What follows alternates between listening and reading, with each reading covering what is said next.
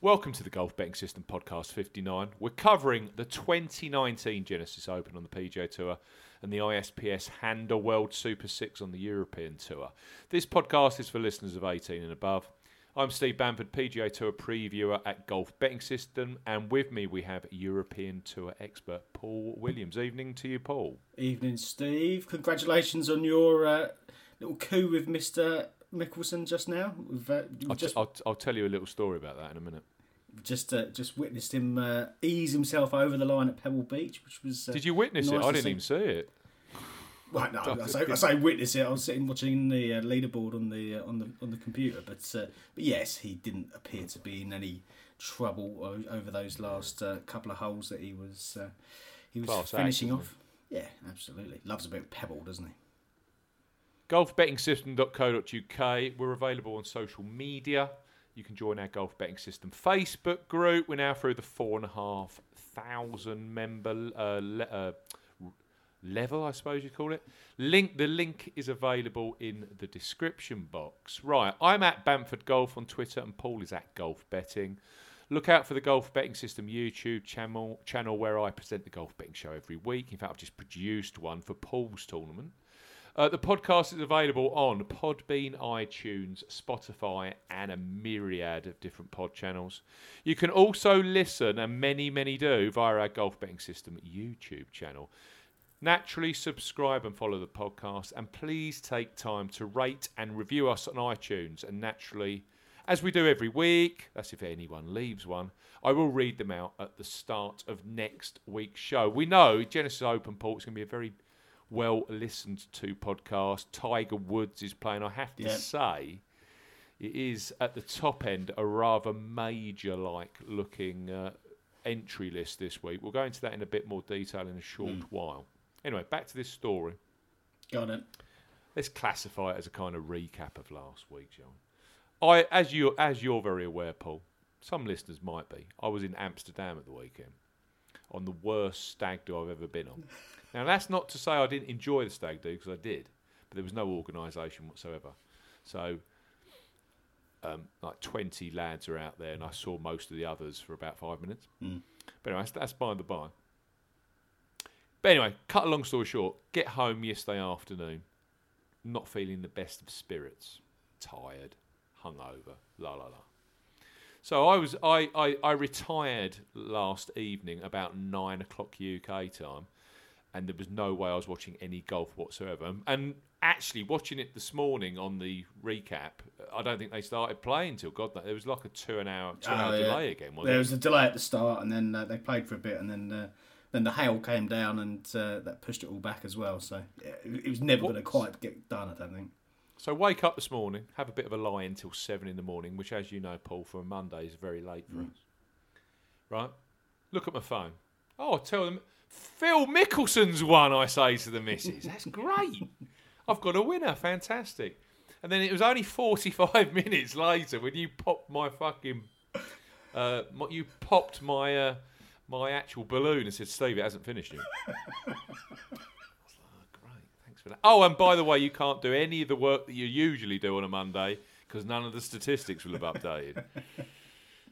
So that's that. Yeah, and your odds for the Riviera are not going to be up until late, if at all, on Monday from some of the bookies. It just sets it all back. That's very true.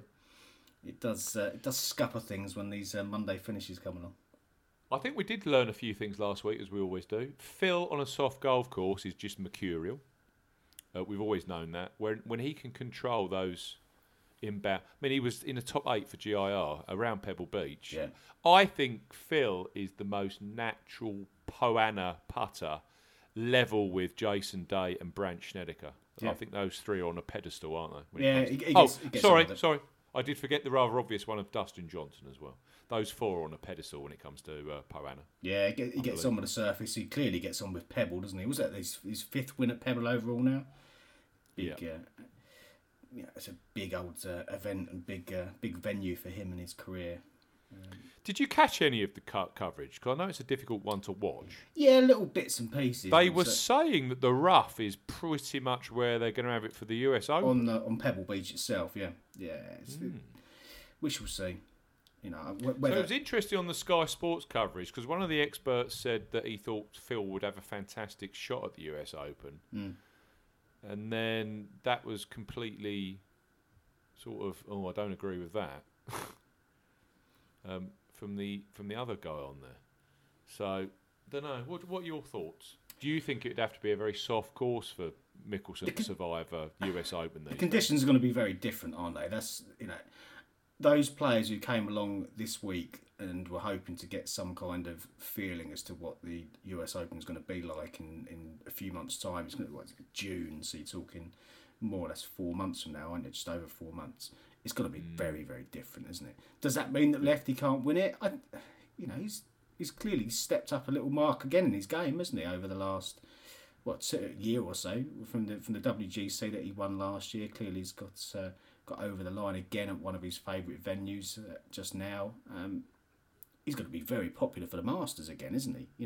Punter's going to put 2 and 2 together, and who's playing well, Lefty, who loves Augusta, Lefty. His price is going to be slaughtered, particularly if he shows any more form between now and then. But yeah, going back to your question, does that mean that he's not going to perform well in June? I don't think so. I think he's still got a bit about him, hasn't he? Conditions dependent, I think, very much so. Yeah. But yeah, he's a quality act, and we kind of said it last week. It was going to be nasty weather, cold weather. Yep.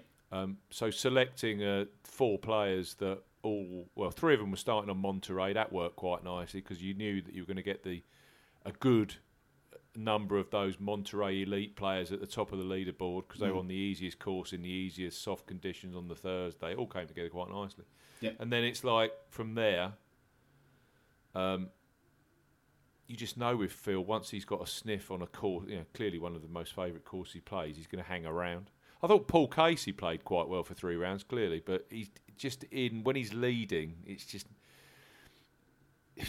not a good story, is it, with Paul Casey? No, and he got over the line last year, didn't he, with that outstanding putting round that he produced.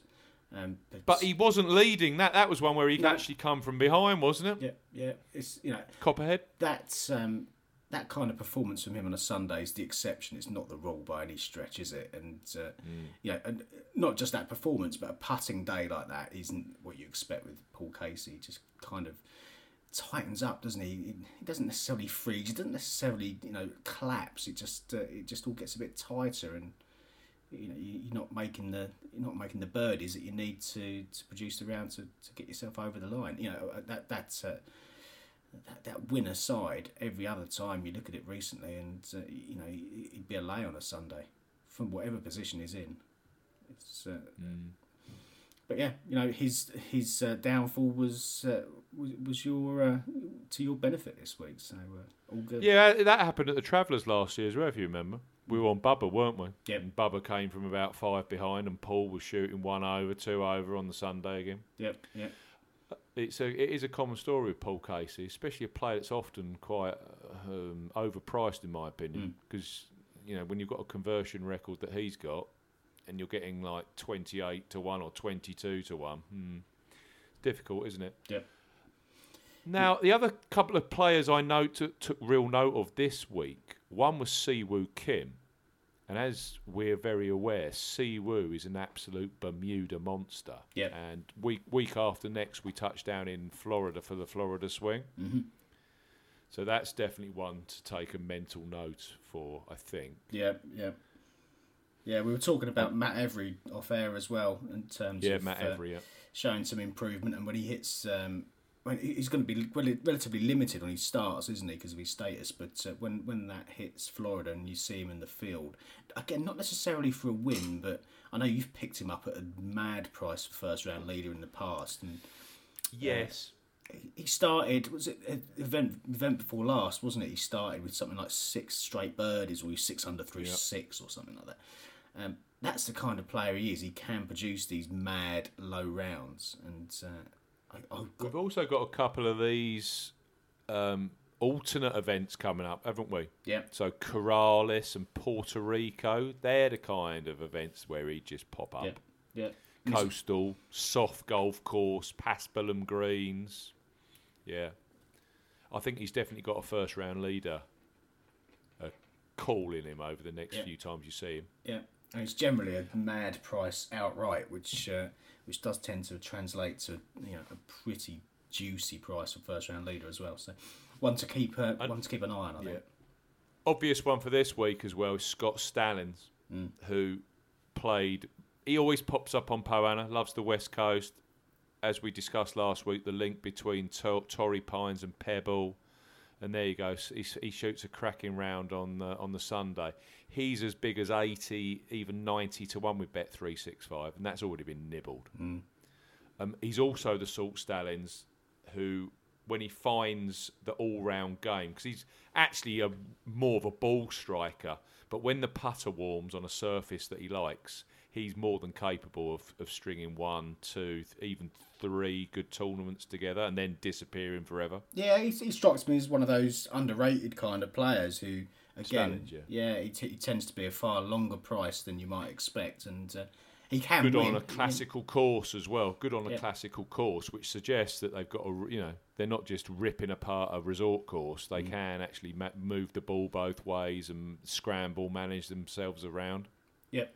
Yeah, so Stallings is a shout, I think. Yeah, these players who produce a lot of miscuts and often get kind of discarded, but when they do hit a track or a part of the country or whatever or a putting surface or whatever it is that they feel more comfortable on, you can tend to pick up some decent prices, and they've got a far better chance than people think, I think. What did you get out of the Vic Open last week? Yeah, well, apart from a sore head. Yeah, disappointment really, because as we saw on Thursday with Nick Flanagan, who got off to an absolute fly, didn't he? 62 in the first round, 10 under. What price were you on him at? 250s. So yeah, he started well. He started well. He was two shots clear. He was still in the tie for the lead going into the weekend, and he got caught in the final group. He was out there with Jason Scrivener, who equally had a bad round on Saturday, and who was 12 to 1. Yeah.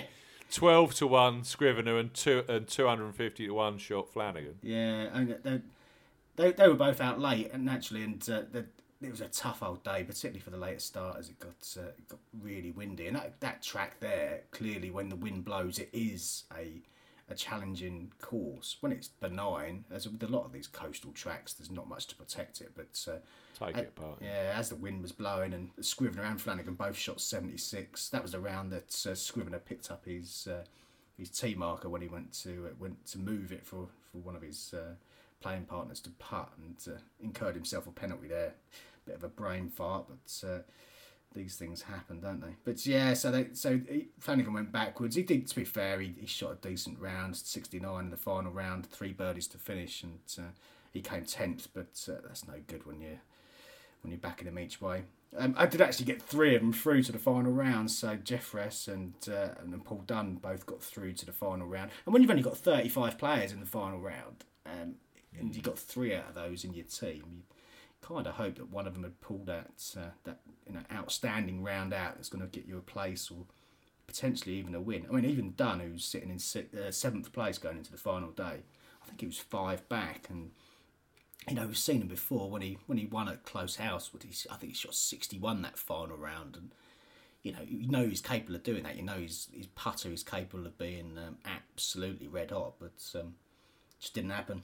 It's a shame, because from the position I was in early on, it was looking quite good, and even Andre Lauti, that's part of the top 20, he shot 7 under in the first round, so he was right in position. But again, that just started to fall to pieces and didn't make it through to the Sunday. In the end, he was another one who got cut after 54 holes, as was the format of the tournament. But yeah, I think there's some positives to take out of it anyway. I think I read the tournament reasonably well, just didn't quite get the result. And David Law, I mean, if you managed to pick him out, then very well done to you. 300 to 1 he was, and I've seen some Betfair screenshots of 1,000 to 1, either pre-event or early in the actual event itself. So some people clearly did manage to pick him out and get a result. So well done to you guys if you did Well done do to that. them. Yeah, absolutely. Before we go on to the events this week, it's worth mentioning that we're recording our first Masters podcast on Wednesday, and Barry O'Hanrahan's going to be involved.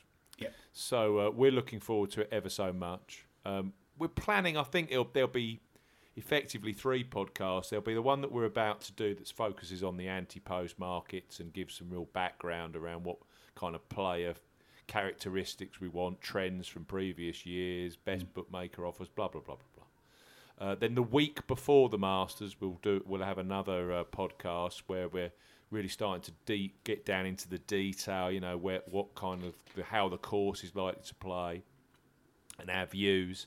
And then of course the actual week of the Masters itself. But when you've got a tournament that is so important and so popular, it'd be churlish not to talk about it a bit more than a regular event. So that's going to be, the first one of those is on Wednesday. So it'll either be out on Wednesday afternoon UK time or potentially Thursday morning. Yeah. Right. PGA Tour, Genesis Open. So the old Northern Trust Open was played at Riviera Country Club, which is a beautiful, classical, old-style golf course in Los Angeles. And if you listen to this for a field, Dustin Johnson, McIlroy, Thomas, Rahm, DeChambeau, Bubba, Xander, who's already got 2 wins this year on the PGA Tour, Tiger Woods, whose actual charity foundation organised this event, Phil Mickelson, that 33-1 has just gone, Paul. That's 25s now.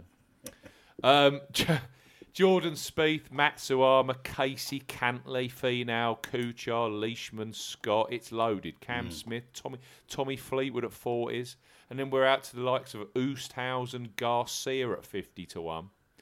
Let's hope he behaves himself. So it's an absolutely cracking field. We've even got like the likes of Rafa Cabrera, Bello at 66s, Hatton at 80s. You know, you've got good players at prices you don't normally see them at. Yeah. So Cameron Champ at 100-1 currently, and I remember Champ, yeah. Back end of last year, and after he won that event, and a lot of people say, well, you would never see decent prices about Cameron Champ. Is such a talent. But yeah, as you said, this field is absolutely stacked, isn't it? And undoubtedly, it's going to push some of their prices out of some of these players. And 100-1's quite a tempting number. Looking at that, I must say. He's a good player for 100-1, isn't he? And actually, he did better at Pebble last week than I thought he would. In the end, I think he came in like top 35 or something. Yeah. And sometimes you, especially on a 3-course format, you could, as a young talented player, that can all become far too much. Well, yeah. But especially when he's at the end of the day, Riviera, I mean, it's worth getting into the detail. Classical, undulating golf course. You'll hear a lot of this week about the Kikuyu grass. So it shares Kikuyu grass with Torrey Pines in terms of the PGA Tour, and of course Kikuyu grass is quite common in Australia, South Africa. So you've got a lot of leaderboards. Charles Schwartzel's done well around here. Yep. Adam Scott's almost won around here. There's some good links to Antipodean or Southern Hemisphere golfers. Mm-hmm. It doesn't feel like a long golf course when you look at the raw numbers. It's 7,300 yards and it's a par 71. And that doesn't really, shout to you, it's a real bomber's course. But when you look at the actual setup of the course, I'm just getting my scorecard here. The first hole is a 503-yard par 5, which is the shortest par 5 of the year. And then, of course, you've got the famous drivable, allegedly, par 4 10th, which is 315 yards.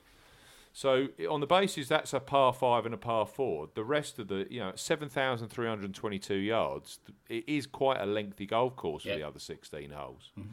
A lot of mid to high 450, 470 yard par 4s, You've got par threes that are all around the 200-yard mark. The fourth is 236 for a par three. There's a short par three to 166 yards for the 16th, which is a bit of a devil.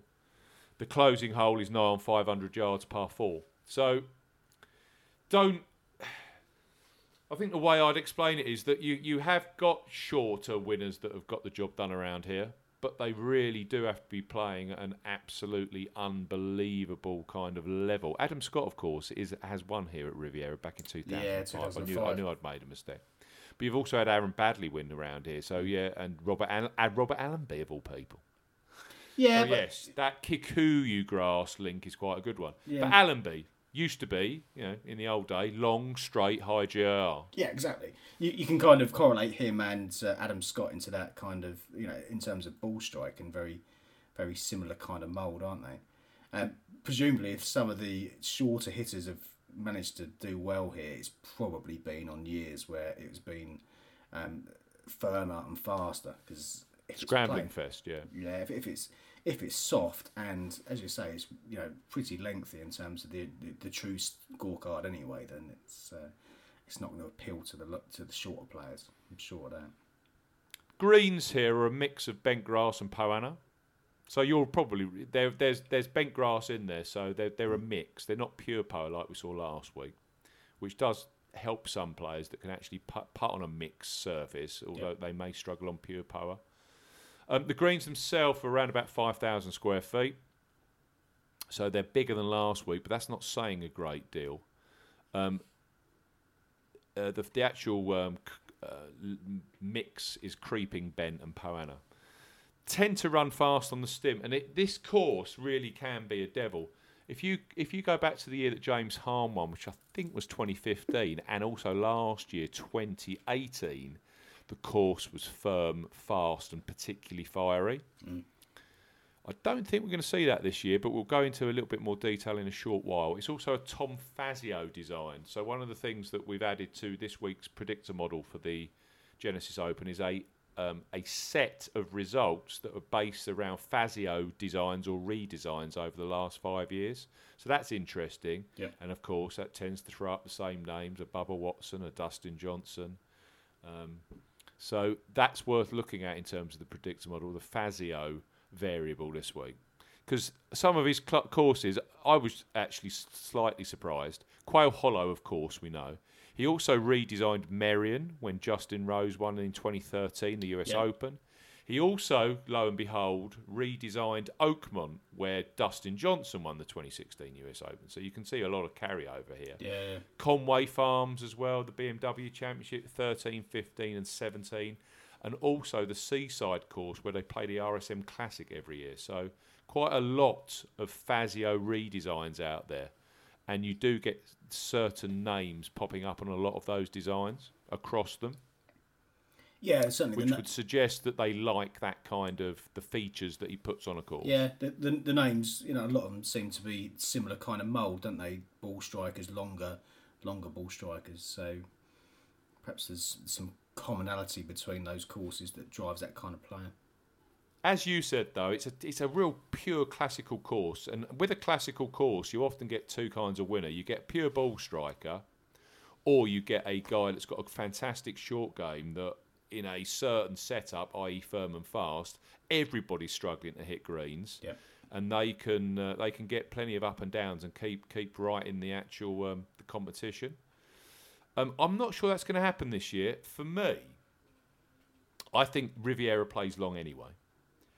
And the weather has been, we saw at Pebble Beach last week, and Pebble Beach isn't a million miles away from Riviera in Los Angeles. The golf course here has had quite a lot of rain over the last 3 to 4 days. Yeah. When I've actually gone back into my notes, they've taken on board almost 370 millimetres of rain since the start of December, and that's a lot more than you used to see here. Take it last year, they'd only seen 38 millimetres over the same 2.5 month period. It's 10 times. That's mad, isn't it? Yes, it's at 367 this particular year. So, I think it's all going to be about bombers. It's all going to be about the long irons. It's all going to be about ball strikers. But clearly, if you can find a ball striker in an elite mould who not only can hit the ball and hit lots of greens, but he's a good scrambler as well and a good ball shaper. I think there's a common idea here that faders prosper at Riviera, the left to right ball flight. Yeah. And you can see that.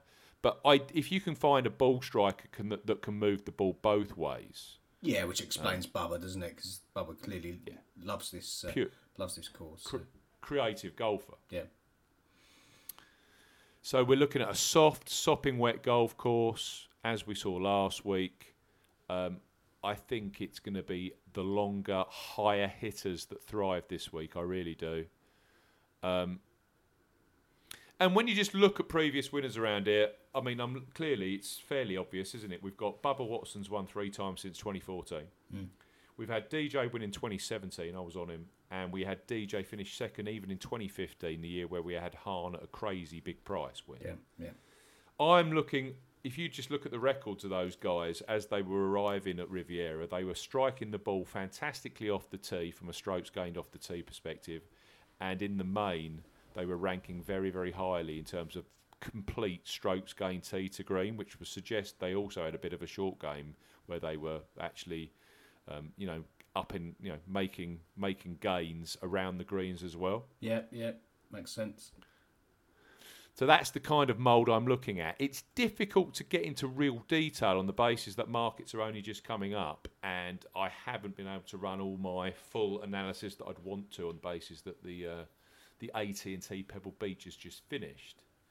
But my opening thoughts around this are, if I was looking at players, we've got Dustin Johnson at 8-9 to 1, which isn't the most generous of prices, but we know that DJ loves the format.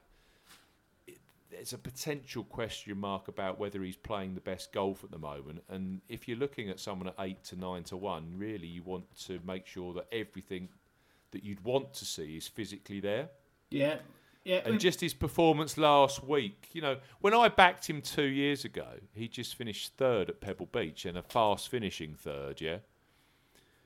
He came here the next week and he absolutely annihilated the field on a soft golf course. I don't know if I saw enough from DJ last week to suggest that he's in the top form of his life at the moment. No, although you've got to bear in mind he just won in Saudi.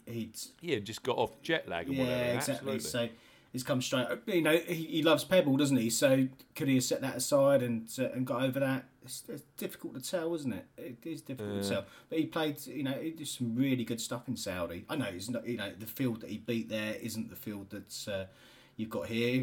Even though there were some, some top names there. I think this is a deeper field. It's a tough one, and that's why you're getting 9 to 1 rather than kind of the 6s and 7s that we've seen over other weeks. There's more for him to beat. 15 to 2 last week. Yeah, around sixes, that kind of bracket. Wasn't he? 6s, I saw 7s. Yeah, but for a couple of weeks now, he's been that kind of level. But the field has pushed him out a little bit here. But that's certainly not to say that he can't win this. Not at all. We then got kind of Rory McIlroy and Justin Thomas at 14s. If I was going to take one of those, bearing in mind Justin Thomas is one of my favourite players, right at this point of time, I'd probably take McIlroy. Yep. I think McIlroy's playing some really good stuff at the moment. And one thing that comes to mind here, just looking back at the winners here, this is just the kind of situation that winners have been in. Take Bubba last year. Bubba hadn't won for 2 years here, and he won at 50 to 1. Clearly, his previous win, guess where he'd been it? Yep. You then go to Dustin Johnson in 2017. He hadn't won since the BMW Championship the previous year, so 5 months. Bubba in 2016 had won Tiger's Challenge in the early December. But see, what I'm suggesting here is that we haven't got players here that have actually won in the calendar year that they've won this tournament. Yeah. James Hahn, well, he'd never won a PGA Tour event. Bubba Watson in 2014. He hadn't won since the Masters in 2012. John Merrick, a non-winner.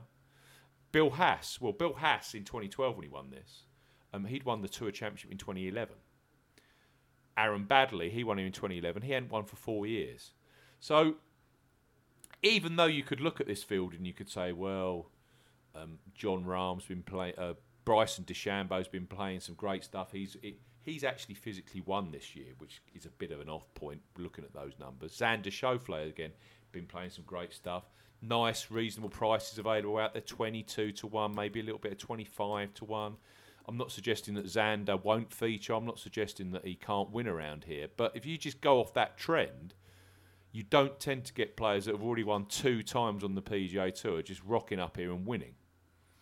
No, that's just the kind of way it is. I wonder, if you've already got that win to your name for the season, you've got the Masters coming up. Are you looking to get your game right and to peak again in April rather than, feeling the need to win again now? And it's difficult to know how deep the golfers really think about it. And I'm not suggesting that some of them go out and deliberately don't try to win. It's a conscious thing. It's just a biorhythm thing, isn't it? Yeah. You see what I'm saying?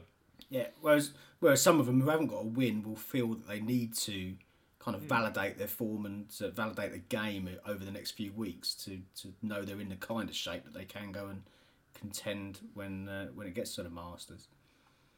It's an interesting trend. I mean, you talk about McIlroy. One thing we know he absolutely loves is a sopping wet golf course, and if it's gonna be as as wet as you've described in terms of the amount of rain that it's taken over the last few weeks, then that could play right to his strengths. I also think course experience is important here. Now, you look at Jon Rahm. We know that John's been playing some awesome stuff. We know that he plays well at Torrey Pines. We know, but he's 16 to 1. And he's never played the golf course. Yeah. And I just genuinely think to win here, yes, you get your Thomas Pieters that came second here a couple of years ago, but Thomas Pieters wasn't a 16 to 1 shot. I think Thomas Pieters was more of a 100 to 1 shot. Yeah. And that's built into the price, isn't it? Yeah. 100 to 1, you might take the chance if. Sorry, Thomas Pieters. I've got it. 125 to 1. Yeah. Now, you're not getting that at a 16 to 1 shot in Jon Rahm, are you? No. And, there's an expectation that Rahm's, already at that level above and is going to be able to compete and contend on, pretty much wherever he goes. And again, a long, soft golf course would kind of play to his strengths. I don't think it's going to play particularly tough by the sounds of it. What's the wind expected to be? It's not excessive, the wind, is it? We're talking Monday as ever. I mean, I was looking at it this morning. There is going to be some wind on Thursday, apparently. I mean, I will have a close look in the morning, see how the forecast delivered. Could be gusting up to 20 miles an hour Thursday. Could be gusting up to 25, 30 miles an hour on Sunday.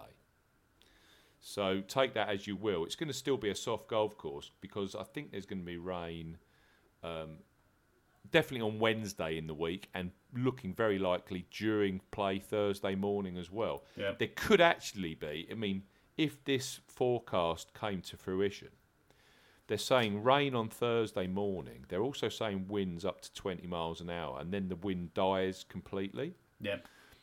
I wouldn't be surprised if there's a suspension of play on Thursday, looking at the forecast. So it's difficult to say that late early would get a break. You might find they haul them off after a couple of hours and the course is underwater. Yeah. You just don't know, do you? Nah, how can you second guess it? I don't think you can you? But, the trend I was telling you about with DJ and Watson. Yeah. These are Rory's numbers. Bearing in mind, Rory's now focused purely on the PGA Tour. He's played at Kapalua, where he made his debut. Strokes gained off the tee first. Strokes gained tee to green sixth. He then went to Torrey Pines, which I think, from memory, was another course debut, wasn't he? Mm-hmm. So he finished fourth in Kapalua. He then finished fifth at Torrey Pines. And we know Pure Poa he struggles on, sure enough, 55th for strokes gained putting. But third for strokes gained off the tee and also ninth for strokes gained total tee to green. He was 11th for strokes gained around the green. And I always feel in my mind that when Rory's hitting the ball straighter than he usually does, hitting more fairways, that's when he starts coming to the fore, when he's got confidence in that driver. Well, if he's hitting fairways and it's a soft golf course and his irons can just land exactly where he wants them to land, then he's a dangerous beast, isn't he? Now, you could say, oh, his record here isn't very good. Yes, he's played here twice and he's finished in the top 20 twice. And actually, on debut, and we were saying it's a tough course to get your head round first time round, he was actually in 4th place entering Sunday. Yep. And then he just blew up. But that, again, was a year where James Hahn won, I believe. Mm-hmm. So when the course was actually, it was certainly a setup, I think, where it was constantly getting firmer and firmer and firmer. I'm not sure we're going to get that this year. I think it could be soft the whole way through, and that really does play to McIlroy's strengths. And don't forget, it hasn't won since Bay Hill last year on either tour. Yep. So he'll be hungry, very, very hungry. His numbers last year around here, 4th for strokes gained off the tee. He was 22nd for strokes gained tee to green. I think he's got the game, and I've just read comments from around him saying his words were, I can see why Bubba plays well around here because he's got such a creative, aggressive mentality. And he says if you look at the golf courses I play well at, they're exactly the same as Bubba's. Yep. And they're his own words. So I think there might be something in Rory this week if I was going to take someone from the very top. Yeah, there's a lot of positives. I'm tempted. I would rather take him than Thomas and Rahm this week. And probably DeChambeau as well. Who are all about priced at the same. Yeah, all in that kind of bracket, aren't they? What about Bubba? My real dilemma, Paul, is whether I back Bubba Watson. Yeah, he's a difficult one, isn't he? You know, he clearly loves Riviera. Defending, I don't think he's not defended in his career as yet, has he? But he's this kind of player who he loves the courses that he loves. If he's comfortable and happy on a particular track, then he tends to perform year in, year out, doesn't he? And 3 wins here, it speaks for itself, doesn't it? He seems quite relaxed. I mean, I saw that podcast he did and he was relaxed in that. He seemed quite relaxed in Phoenix the other week. I mean, listen to these numbers. Phoenix, strokes gained off the tee, 1st. Strokes gained approach, 7th. Strokes gained tee to green, 1st. Yeah. Strokes gained putting, 56th. But that doesn't matter. This isn't a putting fest. It won't be. And he knows exactly where he needs to put his approaches, and he can read those bent Poa greens perfect. That's his favourite surface, the mix of the Poa and the bent. And this is where the comfort level comes in. He knows his long game's in decent nick, and it turns up to a course where he feels comfortable and confident on the greens. He can read the greens. He can read the grass. He knows the different nuances of the way that the course is set up and the greens are set, and it all kind of slots into place. Now, it clearly doesn't slot into place every year because he's had some poor efforts here, but to won 3 out of the last 5 attempts here is, he clearly loves it, doesn't he? Yeah, he's never defended, and that's a real downside. You can't say anything but that. But if we're seeing a happy Bubba and he's in a decent space, and it was interesting that he has gone quite close when defending here. Yep. I'm just bringing the stats up on the system. When he defended here in it was the first time, so it was 2015. That was the year when it was really firm and fast that Hahn won. Yep. He was 6th. He was 6th at halfway, 6th at 54 holes. So it's not as if he hasn't been in contention when defending. No, and he's not completely blown up when defending, has he? It's just hasn't happened yet. But he is playing some brilliant stuff right now. And he knows every nook and cranny. I don't think it being a soft golf course is going to do him any harm either. No. We then get to the likes of Xander, who we just kind of discussed. I mean, I like him for this, but I'm not sure he's actually stroking the ball as well as you'd probably want to see. But he just seems to pop up when he wants to. Whether he thinks the Genesis Open is a huge tournament, and that's when he seems to come to the fore, isn't it? Big tournaments. I don't know. Tiger Woods is playing 20-1, generally available. He has not got the greatest of records here. Yeah, you get the feeling it's funny but he just hasn't ever played this golf course at all well. Never won here. I was just flicking through his record here a little bit earlier, and I saw that he played Riviera last year, but you got to go all the way back to the Nissan Open, haven't you, to get any course form from him? And given his dominance back in the days that he was playing the Nissan, for him not to have won. 1999 was the year he was runner-up. Yeah, a couple more top 10s, didn't he, over the years? But and he came here 03, 04, 05, 06. Clearly, he's a Los Angeles boy. He never played here between 06 and last year. Yeah. Which tells you that he doesn't want to play the golf course. And and the idea with Tiger is, and it's true, we know with Tiger, we know what courses he plays well on, and you know where he's going to contend. And I don't think it's this week. That's not to say that he doesn't come into the picture for next week, which is the Honda Classic. And I think clearly Bay Hill, 12 months on from where he really broke out last year. I don't know if he'll play Cobhead, but that Florida swing is, I think, where Tiger will start to peak for Augusta. Yeah, we shall see. And let's face it, he knows how to do it, doesn't he? And then we've got the likes of Mickelson at 25-1. I can't back Jordan Spieth. 25-1 is getting a better price, but you don't find the layers seem to be putting... I don't think you're getting the prices on Spieth and the way that he's playing that you should be getting. You should be getting a lot bigger than 25-1, in my opinion. Yeah, got in the mix again. Got in the mix again last week, but I think he was in the bottom 50 for greens in regulation again. Yeah. Now that around Riviera on a sopping wet golf course, that isn't going to work. No, there's something there, isn't there? As you say, he was. He showed some form early on in the event, but I think he got to within one or two in the lead, sort of Saturday afternoon, and then he started doing doubles and triples. Yeah, doesn't help, does it?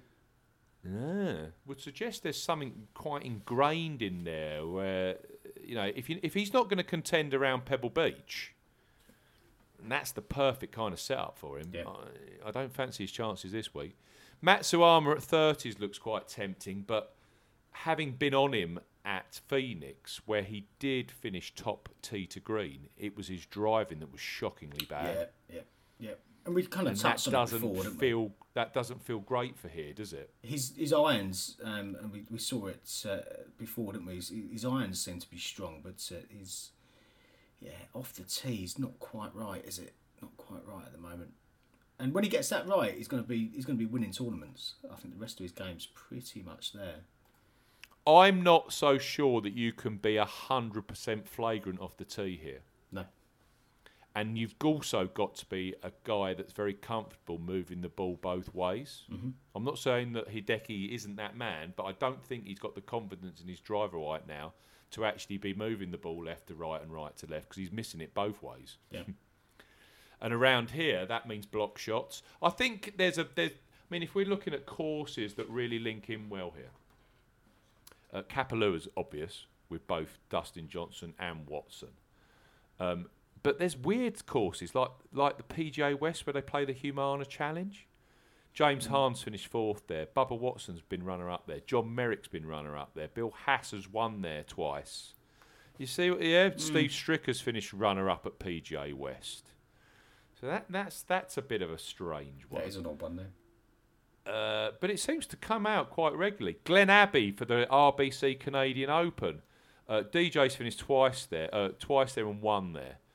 James Harn's finished top 12 there. Yeah. Bubba Watson's finished runner-up there. That's a classical golf course. There's a bit more logic that used to feature a bit of bent grass with Poana mixed in with it. So you can see that one.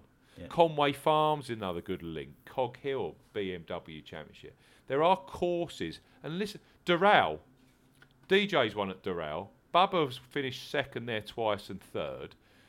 Phil Mickelson, who's won here twice at Riviera's, won at Doral.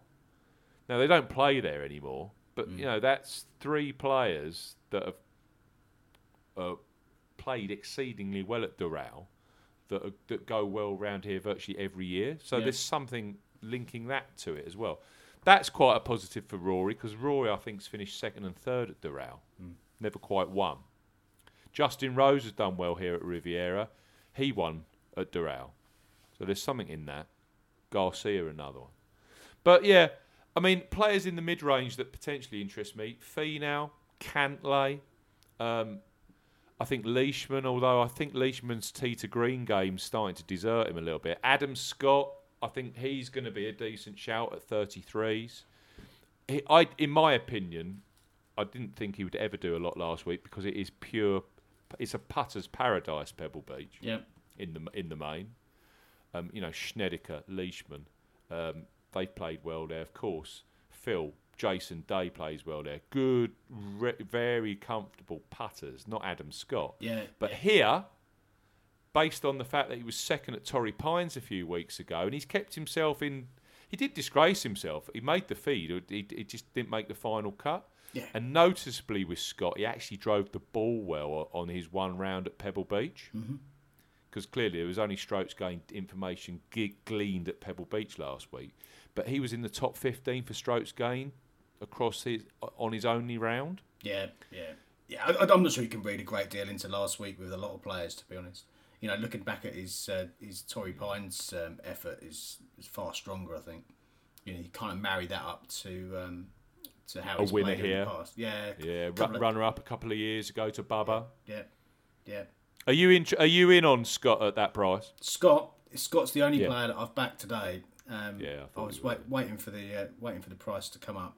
We talked about Scott back a couple of weeks ago, and you picked him up at hundreds, didn't you, before Torrey Pines when he finished second? Exactly, and looking through the list of potential matches in terms of matching him to his skill sets to the tracks that are coming up, this was one that sticks out like a sore thumb. And I got a little bit of early 45s earlier on, 45 to 1, which I thought was on the generous side, and I think he will settle around about 33s, as you just said, which is probably around about the right price for him. But 45 to 1, I was willing to have a chance at that price, I think. That second place finish at Torrey 3 weeks ago, 15th for greens in regulation, 8th for scrambling, fantastic for this week, a place like Riviera.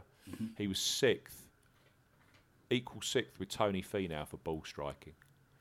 Made 7 bogeys, and the Rory McIlroy topped it that week. He only made 5. So Scott's in great nick. Very, very good nick.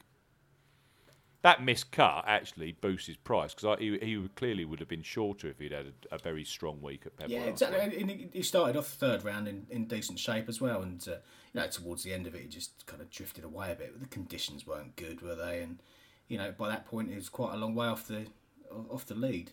Did you take a tactical, Sunday off at a pro-am as well? Yeah.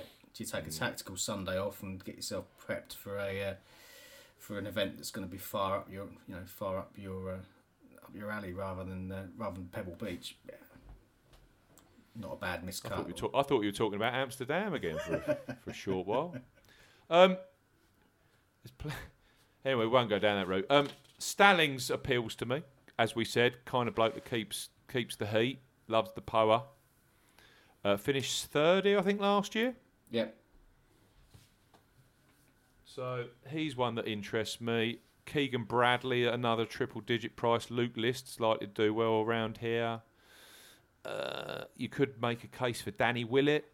Plays well at Augusta. Definitely shows something at Torrey Pines. Didn't make many bogeys, so he's keeping the card clean. The other one that did jump out at me, and this is kind of very tentative, and I don't even know if I'll actually tip him.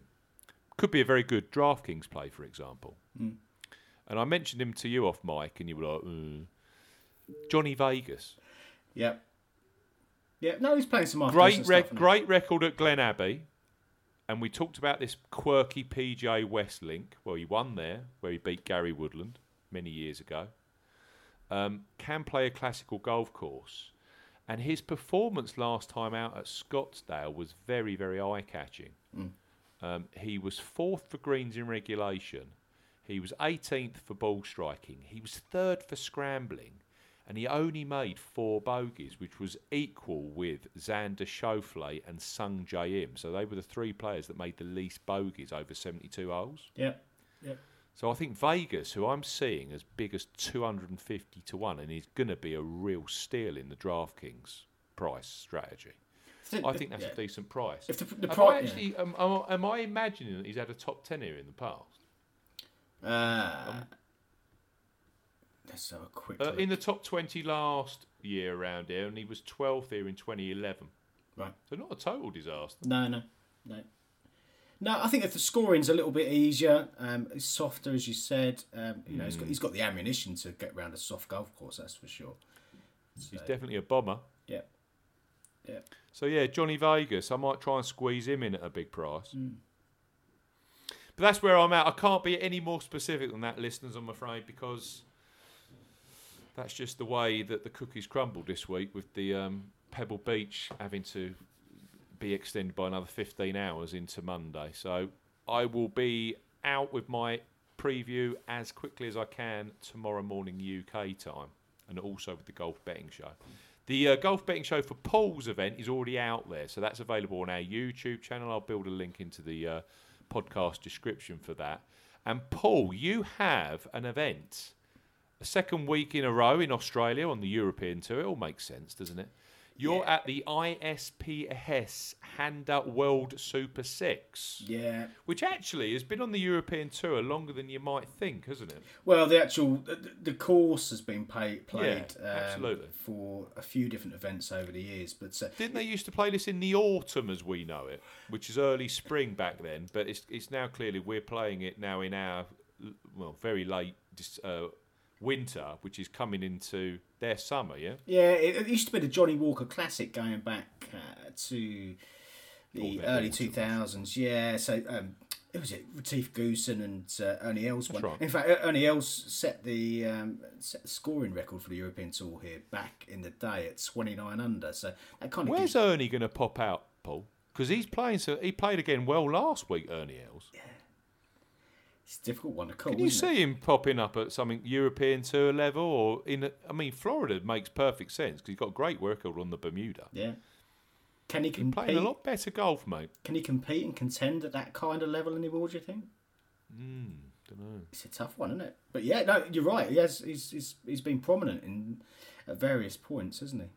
He's hitting tons of greens, which is always, of course, his strength. But sorry, I interrupt you. Go on, man. No, he's an interesting one because his name has been popping up. But yeah, so we used to play at the Johnny Walker Classic here at Lake Karrinyup.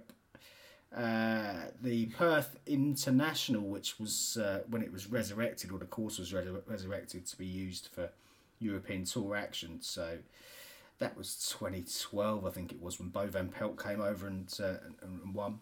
And they played it for a few years, and then the last 2 years, and this will be the third year, it's been converted into this World Super 6 format. So the European Tour do love these quirky, different format events, and this is the first one of those this season. I'll go through how it works, because it's not overly... It is complex. It is complex. I should know. I've been covering it for 3 years, but you had to remind me how it actually works. Yeah, so Thursday and Friday, it's pretty straightforward. 36 holes of stroke play, so 18 each day as you'd expect as normal. The cut's 65 and ties, so nothing changes there. They then go into Saturday, where they play another 18 holes of stroke play. And at the end of Saturday, the field is cut down to 24 players. So if there's more than 24 players on the cut line at that point, they'll have a mass playoff to see who gets through. And then the top and the final 24 will go through to Sunday. And that's where it all changes, because instead of it being stroke play, it turns into match play. The top 8 in the leaderboard as of Sunday morning get a bye into the second round, and the other 16...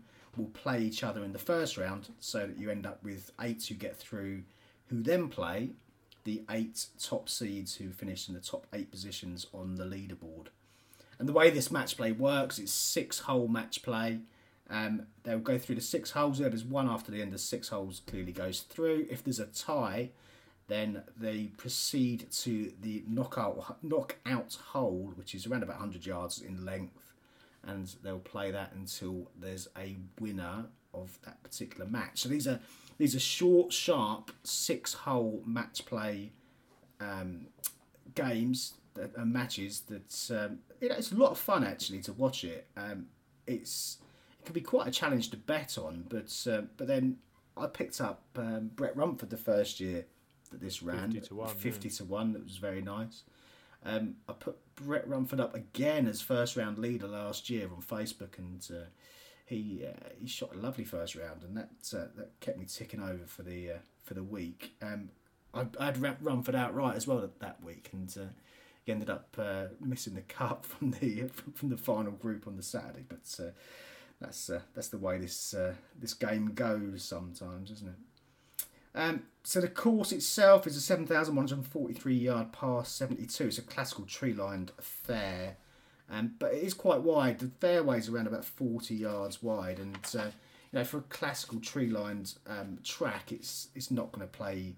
It's not going to play like a Valderrama. It's not tight like that. It's more about how players perform from the second shot in. It's about high GIR. If you're missing greens, the scrambling is particularly tough around this track. So there's runoffs, the bunkers are nasty. The pin positions can be particularly challenging if the organisers decide to tuck them away. And what you get here, being on the Perth, it's just inside the Perth coastline. It's a couple of miles off the coast, and you get this what's called the Fremantle Doctor, the wind that comes in off the Perth coast every day in the afternoons, and it can really make it a challenging course to play when there's a bit of wind around. Now, you've actually got a bit of wind around generally this week anyway, so Thursday it's going to be averaging around about 20 miles an hour, which I think is going to make it really quite tricky. Friday's it's down to about 10, and then Saturday, Sunday 15, maybe again up to 20 miles an hour in terms of the wind speed. So I think it's going to be quite challenging. Of course, by Sunday they'll be playing match play, so it's going to be, it's less about the score that's being made and more about how you're playing against the other player. But you clearly need to get yourself into position over the first 3 days, and if you're playing poorly in the wind, it's not going to happen, is it? So, no. Yeah, it's an interesting one. Going back to some of these old events, just to give you an idea of the kind of players that won or have won. So I said Bo Van Pelt won the 2012 Perth International. Proper GIR grinder Bo Van Pelt was, as Louis Oosthuizen is, so I can see that. Yeah. Absolutely, yeah. But you've also got players like Jin Jong. He won at 250 to 1 the year after. Where has Jin Jong gone, eh? I haven't a clue. It did make me chuckle when I read his name. Olsen won in 2014 at 40 to 1. Jin Jong was 250 to 1, by the way. Oosthuizen, you said, won in 2016 at 10 to 1. And then Brett Rumford, when it converted to this Super 6 format, he won at 50s. Last year was Afi Barnrat at 25 to 1. So when we've moved to this Super 6 format, you've got two very, very strong putters who've come away with the title, so Rumford and Afi Barnrat. But this kind of throws up a dilemma then. How do you play this event? Because you've got two different ways you can play it, and I've gone into a little bit of detail on the preview, but you've got markets for the overall winner, which are... A link in the description box, listeners, by the way. There is a link there to both of our previews this week, so if you want to read Paul's in detail, you can click through. Yeah, so it probably does take a bit of digesting, and actually within the preview itself I've put a link through to the format page of the actual official website that goes into the same kind of detail, but just to kind of validate that. So you've got two different markets running on this. You've got an outright market, which, because it's match play, the bookies go top four. So to get through to the semi-finals is where you're getting paid out each way. Yeah. Most of the bookies, in fact, all of the bookies but one, have gone a quarter the odds of top four. Boyle Sports, so the only bookie right now who have gone something slightly different, and they're offering a third of the odds top four. Now, if you put that into your calculator, that actually means you're getting a third extra on your each way payout if you go a third the odds rather than a quarter of the odds. So, in short, if you're betting the outright market and your odds are the same with Boyle Sports for the player you've chosen as everyone else, then use Boyles, because you're going to get a better each way payout should they get through to the semi-finals. And that's, of course, if you want to play the match play market, so the outright market for the guy who's actually going to lift the trophy on Sunday night. The alternative is to play the 54-hole leader market, so you can draw a line under the event after the 3 rounds of straight play have been played, and some bookmakers are offering a market there. And again, the odds are actually quite similar, but you're getting the more conventional terms, sort of 5 or 6 or sometimes 7 places each way, depending on the bookmaker you use. And you can choose to play the event that way.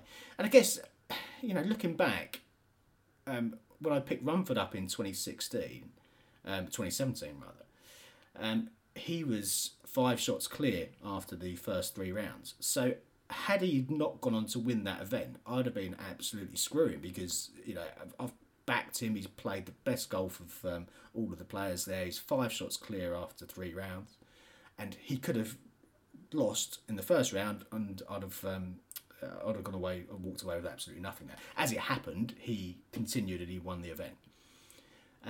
Last year, Prom Miswat, who was the 54-hole leader, he did lose his first match play event the following day. He clearly got a bye through to the second round, and then he lost that match. So anyone who'd backed Miswat outright would have been let down. Now, had they backed had they backed him for 54-hole leader, they'd have walked away with a winner. So there's a dilemma as to how you play it, and you can back one or the other. You could back 54, you could back outright, you could back both, depending how you see, how your attitude is to kind of the risk that you've got with this kind of event, I guess. The flip side of that is Afi Barnrat, who he only just scraped through to the match play part last year. He was tied for 17. They had to have a playoff to get through to the Sunday. He made it through that, and then he wins the event. So had you have backed him in the 54-hole leader market, you'd have got absolutely nothing back. But he goes on and lifts the trophy. So there is a bit of a punter's dilemma with this particular event. So I've kind of circumvented that by going for both markets with the 3 players that I've picked. So rather than going for 4, 5, 6 players and backing them all in the outright market or backing them all in the 54-hole leader market, I've picked 3 that I think are good value. And I've backed them in both the 54-hole leader market and the outright market. And if they were to oblige on one or the other of the markets, then clearly we get a winner. Best case scenario is we end up with a 54-hole leader and the outright winner, and end up with bagging 2 winners for the week. But let's cross that bridge when we get there. That would be a nice... From what you're saying, and it does make a lot of sense, doesn't it? You're better off having less players covering both markets.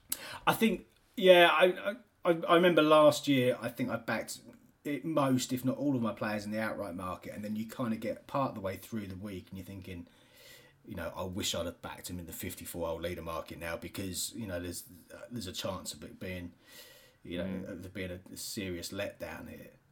So it offers you some protection against that. But yes, unless you're going to end up backing 5 or 6 players and then doubling your overall stake or halving your stake to kind of accommodate it. It takes a little bit of thought. So the way I've played it is I've gone for 3 and I've backed them in both markets.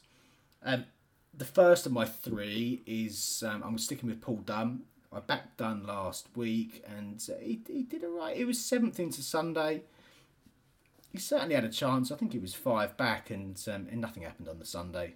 He shot 73. He only made 1 birdie in the whole day, and nothing dropped for him. But I think he knows he's close. I've read some of the Twitter comments from himself, and he's taken a lot of positives out of the week. And the thing that really stands out to me, and I've mentioned it before with Paul Dunne, is so much of this comes down to how he drives.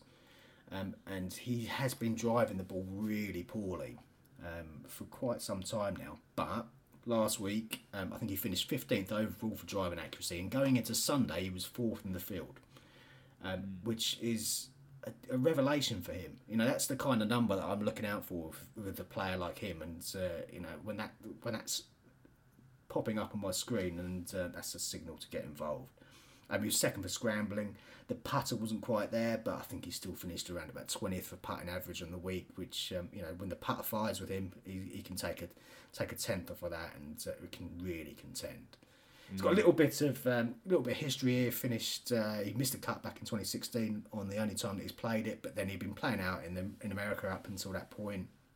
He missed a cut in Phoenix, missed a cut in Pebble, came over here, missed a cut. Clearly wasn't in the best of shape in terms of his form at the time, but given that his form seems to be escalating in the right direction now, I think that's going to be The positive. thing that made tons of sense when I read your preview was, and the name Paul Dunn, is that the fairways are 40 yards wide. Yeah, exactly. And that brings him right into the mix. He does like it wider. Any kind of second shot course where there's less emphasis off the tee shot and more about how you're going to play your wedges and your approach shots. And he's got a magical short game. He likes the classical tracks. We've seen him do well in Open Championship qualifying at the Woburn course that's here, not the one they use for the British Masters, the other track. He's done well there. Close house. He's finished. He lost out in a playoff in Morocco as well, which is another one of these tree lined but slightly wider tracks. I think there's a lot to like with him. And if you look at some of his match play form, he finished 10th at the World Cup with Shane Lowry. Clearly, Lowry's gone on to win in the last few weeks, so there might be a little bit of motivation there for Paul to emulate his compatriots. And then he won the Golf Sixes last year with Gavin Moynihan as well. So, if you're talking about quirky events, then he's already got that on his CV. So, I thought 50 to 1 outright and 50 to 1 54 hole leader was worth a punt in this again, which isn't a particularly strong field, I don't think. Where did Louis Oosthuizen win his Open Championship? It was 2010. It was St Andrews, wasn't it? It was St Andrews, yeah. What? Yeah. Don't even barely have fairways, do they? And where did Paul Dunn come to the fore? Yeah, and I'm seeing here that he had a 7th in the Dunhill Links a couple of years ago as well. It does make a lot of sense. Yeah. I think this will appeal to him. I do, and I think the miscut in 2016. I think it can just be ignored, and I wouldn't be remotely surprised to see him go well this week. And if it is windy, that's fine. It generally means that other players are going to be struggling from off the tee, and that levels the playing field out for him. And you've got to make a lot of putts, and we know he's a fantastic putter. So absolutely. If the putter's working on Sunday, then he can absolutely annihilate other players just by making putts from all angles. So I do like Dunn this week. I also like Adrian Otaegui, who again 50 to 1 outright, slightly longer. You're getting 55 to 1 in places in the 54 hole leader market. He missed a cut last week, or he missed the final round cut. He got through to the third round, and it didn't make the final top 35 cut. But there were 40 odd players who didn't make that either. If you look at his stats, he hit over 83% of greens in regulation, which is positive. He was 7th for GIR the week before in Saudi when he finished 24th. Again, he hits over 80% of fairways that week as well. And that's his game. I think when he's hitting fairways, it drives confidence through the rest of his game. And we saw that back end of last year, 3rd in Turkey, 4th at the Earth Course in Dubai. Clearly operating at a far higher level than this week's test. But I think the thing that really sticks out to me is the 2 wins that he's got on the European Tour. 2017 Paul Lawrie Match Play, the 2018 Belgian Knockout, which again is one of these quirky match play formats. Both of his wins have been in this kind of match play, lower tier match play events on the European Tour, and I think he'll feel quite at home playing this week. I think it will be, the format will feel good to him. His game's better than I think his underlying or his visible results really show. And again, I thought 50 to 1 was worth having a punt. And again, you're getting slightly more if you go for the 54. I didn't realise that he had such a good close to last year. I didn't realise he was performing at such high echelons. Yeah. Those top 4 finishes in Turkey and in Dubai, they're strong. I mean, he only just made it. He only just made it into Dubai, but then to go and finish 4th is absolutely. It's a big move for him. Career-wise, it's setting a marker down for what he can do in the future. Yeah. He's a good player. I do like Otaegui. I think he's a good player, and on any given week he can hit a lot of greens. On any given week he can make some putts, and those weeks that he ties it all together, he's a dangerous player. My final selection is a lot of punters may not have really come across this guy, but it's Sinapa Chikarangappa, who's an Indian player who's been around for a little while. He's only 25, but he's starting to appear on some higher level leaderboards, and he's starting to rack up a pretty decent haul of wins for his career.